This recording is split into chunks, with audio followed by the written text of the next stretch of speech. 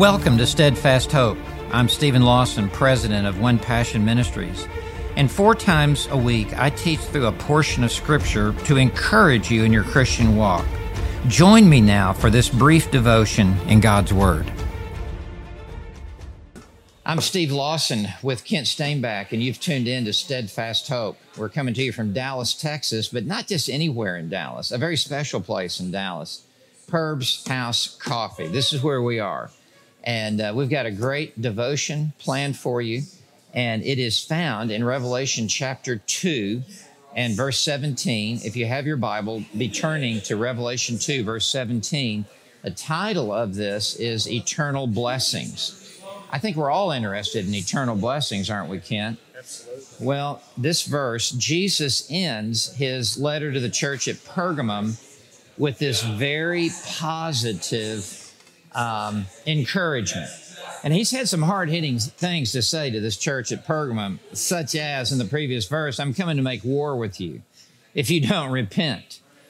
Well, Jesus doesn't just leave it at that threat of conflict and combat. He ends with this very positive affirmation.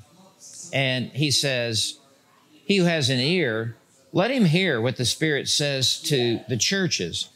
And so this tells us that when Jesus speaks, it is the Holy Spirit who takes what Jesus says and brings it home to our hearts. And so we need to have our spiritual ears open and always be listening to whatever Jesus is saying through his word. And so this is what he says. To him who overcomes. Now, let's just stop right there. The one who overcomes is a true believer. 1 John 5, verses 3 and 4 tells us that every true believer is an overcomer, has overcome the world by their faith. And the world referring to this evil world system.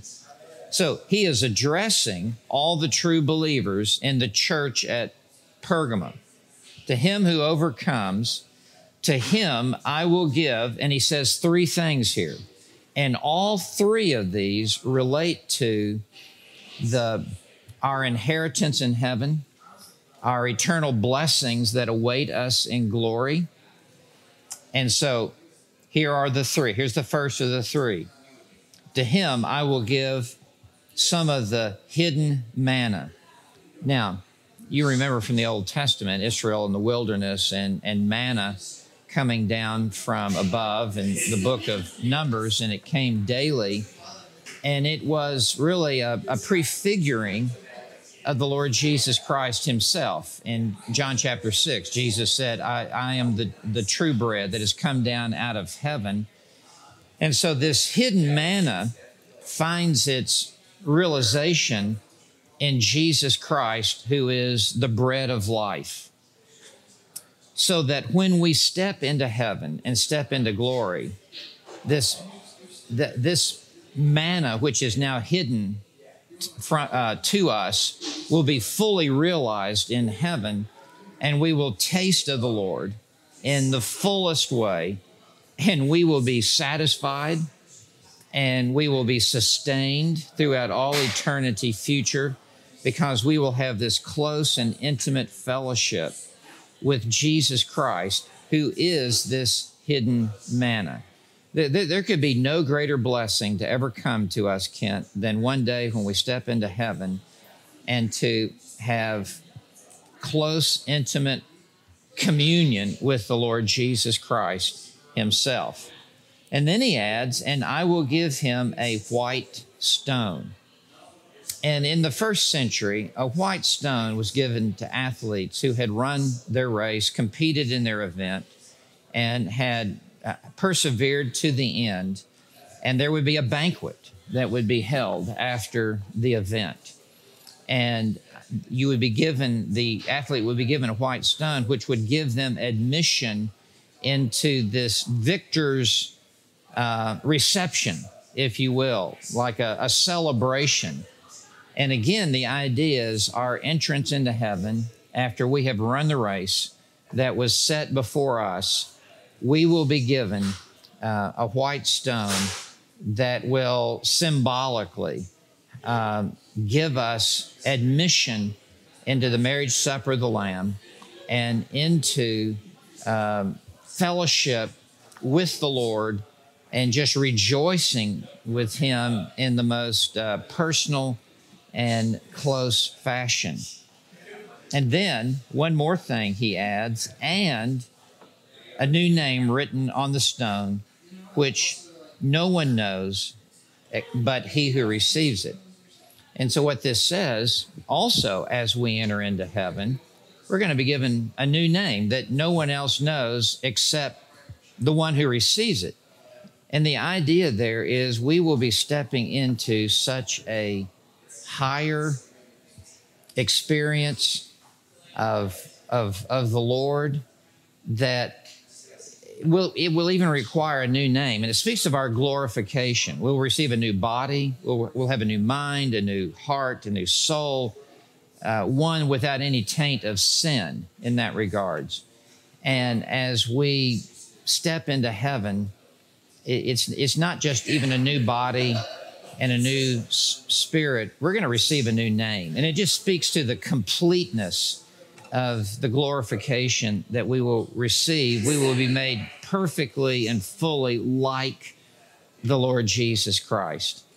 And no one can even comprehend the fullness of what this will be except for the one who experiences it. So this tells us the best is yet to come. Now, I took a little bit longer to try to walk through that. There's really a lot of meat on this bone, but Kent, we need to talk about it. Well, obviously, we're talking about the hope to come. We're talking about the future. We're talking about, down the road after we pass out of this life, and it's in the Bible everywhere, isn't it? Yeah. It's not an uncertain hope. It's an absolute sure hope, right? It's a steadfast assurance. Yeah, it's a steadfast assurance. It's like an anchor for the soul. And so a lot of us, even as I look at my own life, we get so busy to here and now, we don't think about that. Yeah. And we should keep that in front of us. It seems to my mind in Scripture, the most mature Christians kept that in the forefront of their mind. Why? Just talk about this. Why do we see these glories to come, the hope to come?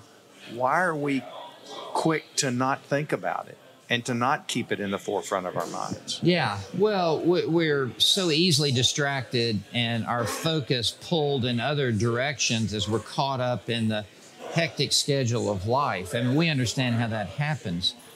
But Kent, the Christian life is pictured as running a race. And as we run this race of faith, we need to keep our eyes on the prize. Right. And Jesus is standing at the finish line. And it's easy to be caught up in looking at the other runners. It's easy to be caught up to look into the grandstands or even look behind us where we've been. But you and I both know that the only way you can run a race and win the crown at the end of the race is to not be looking to the side or up to the side or behind us, but to be looking straight ahead to Christ. Yeah. And so we need to be continually setting our gaze upon Christ, who is seated in heavenly places above. Yeah. And Hebrews 12, verse 2 says, looking unto Jesus, the author and perfecter of faith. And as we do, we're strengthened and we're conformed into His image.